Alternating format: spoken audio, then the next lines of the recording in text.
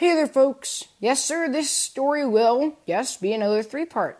And you can probably already guess what it's about. Believe it or not, I'm writing a three-part for my dramatic Deltarune fanfic, just to, throw something out there for you while we wait for Toby to make the actual Deltarune Chapter 2. The inspiration for this episode is from the fact that I didn't want to leave you guys at a cliffhanger. That, and I'm sure you had questions as well, like, what role does Gaster have in all this? How is Kara here? And how are the trio managed to stop Chris? These will all be answered in the shocking sequel, I hope. Now, on to the story. The walk was rather silent and ominous through the winding forest path. Red trees loomed up through the sky, creating a rather thick, yet lulling and relaxing blanket of red above the sky. Yet the trio advanced through the forest of hopes and dreams, hoping to reach the Spade Castle by sundown. Well, they didn't actually know that it was sundown, but because it was always dark in the Darkner world, who could really tell? Their primary goal at that moment was to get Oliver back to Snowdin, his home place. Oliver had come from another world, an alternate timeline from Deltarune known as Undertale. Oliver had explained to Susie and Ralsei his mission and his reason for being there, and also that he was the secret soul, the soul of hope. And after hiding from Kara for so long, he broke from his cowardly actions and stood up to track down and end Kara's demonic reign for good. Susie, the former school bully, now the more bruiser of the team, and Ralsei, the prince of the Darkner world, were Chris's friends before Chris became evil. Now, they continued their journey towards Spade Castle in the hopes of redirecting the Dark Fountain to Oliver's dimension. Lancer, the newly elected king of Spade Castle, was also a good friend of Susie's, if not silly and childish at the same time. When we last left our trio, they were on the run from Chris, but Susie managed to strike him down and delay his attack momentarily, but not before Chris had destroyed Ralsei's home. Now, the trio walked through the forest of hopes and dreams. "I'm hungry," Susie muttered. "Again? Seriously, we just ate. We stopped at the bake sale and got snacks," Oliver said. "There's no way you're hungry again." "I'm hungry," Susie muttered even more quietly. "Oh, Susie, I can stop and bake you a cake. That, or we don't have time to stop," Oliver told the two. Susie and Ralsei looked up from Ralsei's sack of chocolate bars. "We have to reach Spade Castle by tonight, and Chris, need I remind you, isn't far off. We need to keep moving. He'll try to attack us first because we know we're the only people who can actually stop him." Susie snatched a few chocolate bars and then crunched them down. "Fine, whatever you say," she said through her mouth full of chocolate. "All right then, off we go," Ralsei whooped with joy, and the group once again set off.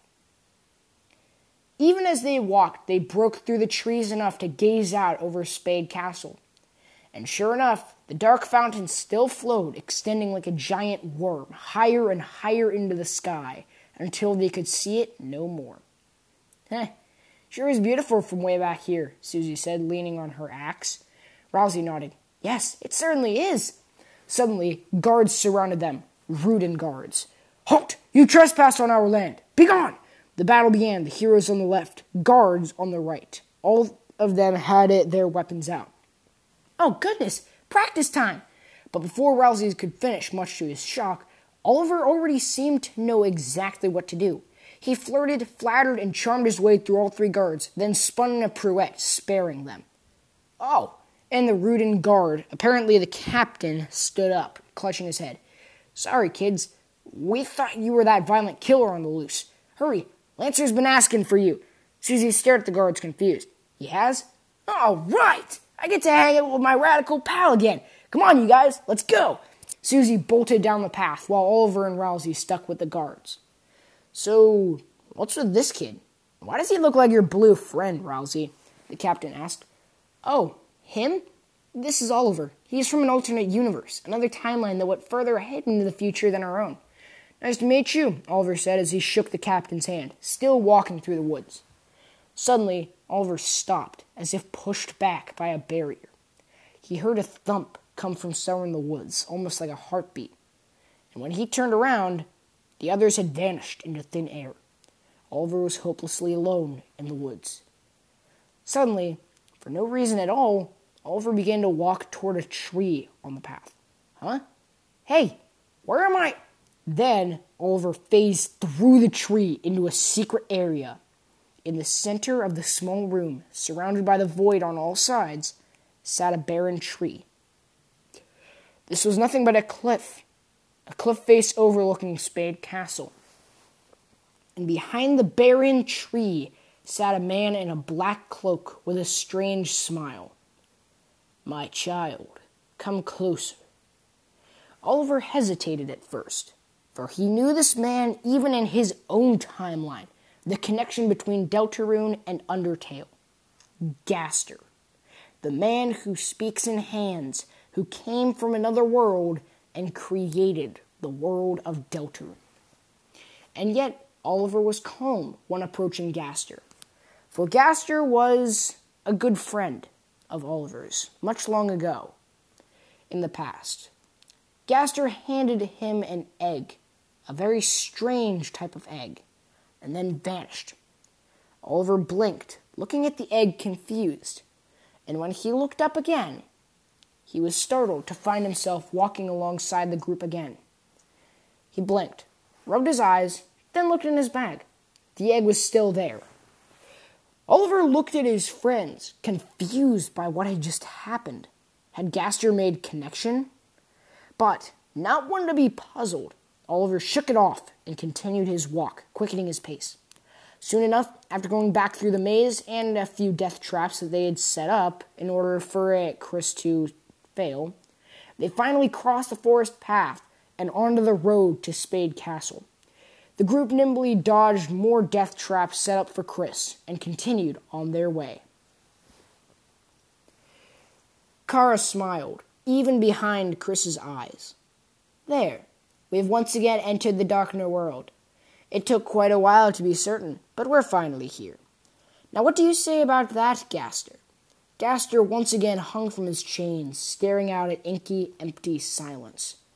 But instead, he smiled, for he was able to briefly make contact with Oliver. There was now a slim chance of hope for the Darkner world, because as long as Kara didn't know about the egg, then the Lightners could prevail against Kara. "You will fall, child. I continue to fight and delay you. Again and again you fail," and Kara whipped around, holding a knife to Gaster's eye.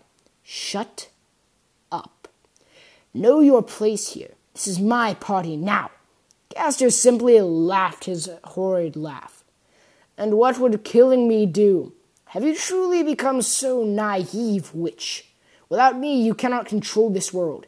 If you ended my suffering, you would end yourself, trapping us both in this horrid dimension. And I know for a fact you don't want to do that, now do you?" Kara growled. "You shut your mouth. I can control this world with but a flick of my wrist. Now be silent. We've cut their trail." Chris entered the field of hopes and dreams, brandishing his knife and sword.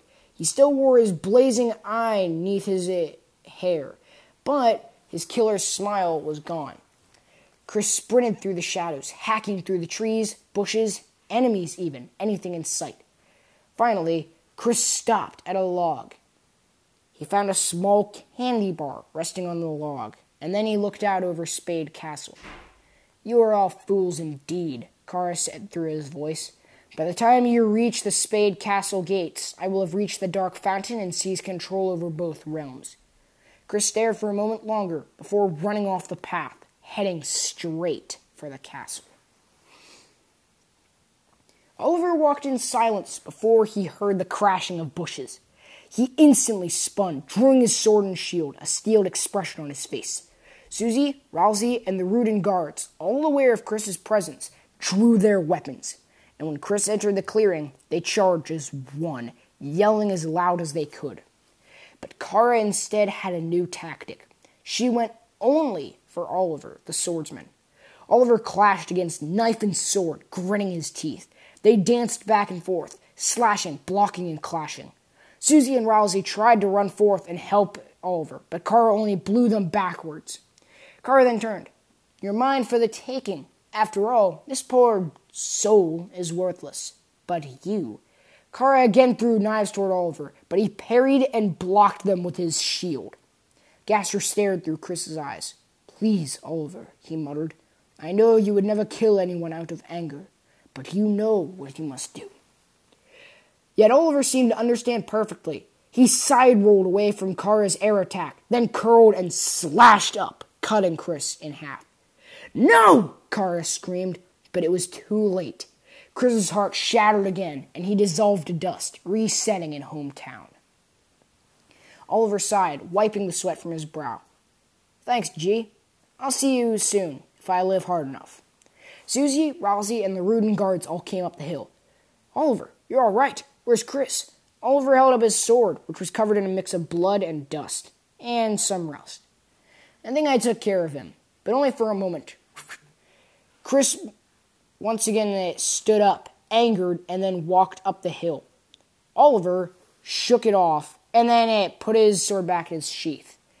But only for a moment. We need someone who can actually kill Chris over and over. Someone who won't screw up accidentally like we could. Oliver turned to look out at Spade Castle. "Well, who do you have in mind, Oliver?" Rousey asked. "There's a guy in my world named Sans. He's pretty powerful," Oliver said, nodding and smiling. "But we need something better, and I think he won't fail as often." Susie frowned in disgust. "You seriously want to call in Jevil? That dude's a creep, not to mention more than a little insane." Oliver sighed, looking down at the ground and his boots. "Yes, I know, but we have no choice but to trust him at this point. If we don't, then we have to deal with Chris on our own." Rousey looked down at the checkered flooring. "Sorry, Susie, but I'm with Oliver on this one." "What do you mean, sorry? I'm in as well." Oliver turned to the group, then nodded. "Great. Let's go open the lion's cage. Again." With that, the group set off once more, this time determined to end their foe once and for all. Thanks for listening again, everyone. No new announcements this time. I already covered most of them back in chapter 1 of 2. But I did want to say that these next few stories will contain massive spoilers for Deltarune Chapter 1. So if you haven't played the game, then I beg of you, don't go listening to these. Play the game first, then come back to the podcast. And really, that's all I have to say for now. Until then, as always, stay safe and have a great next few days.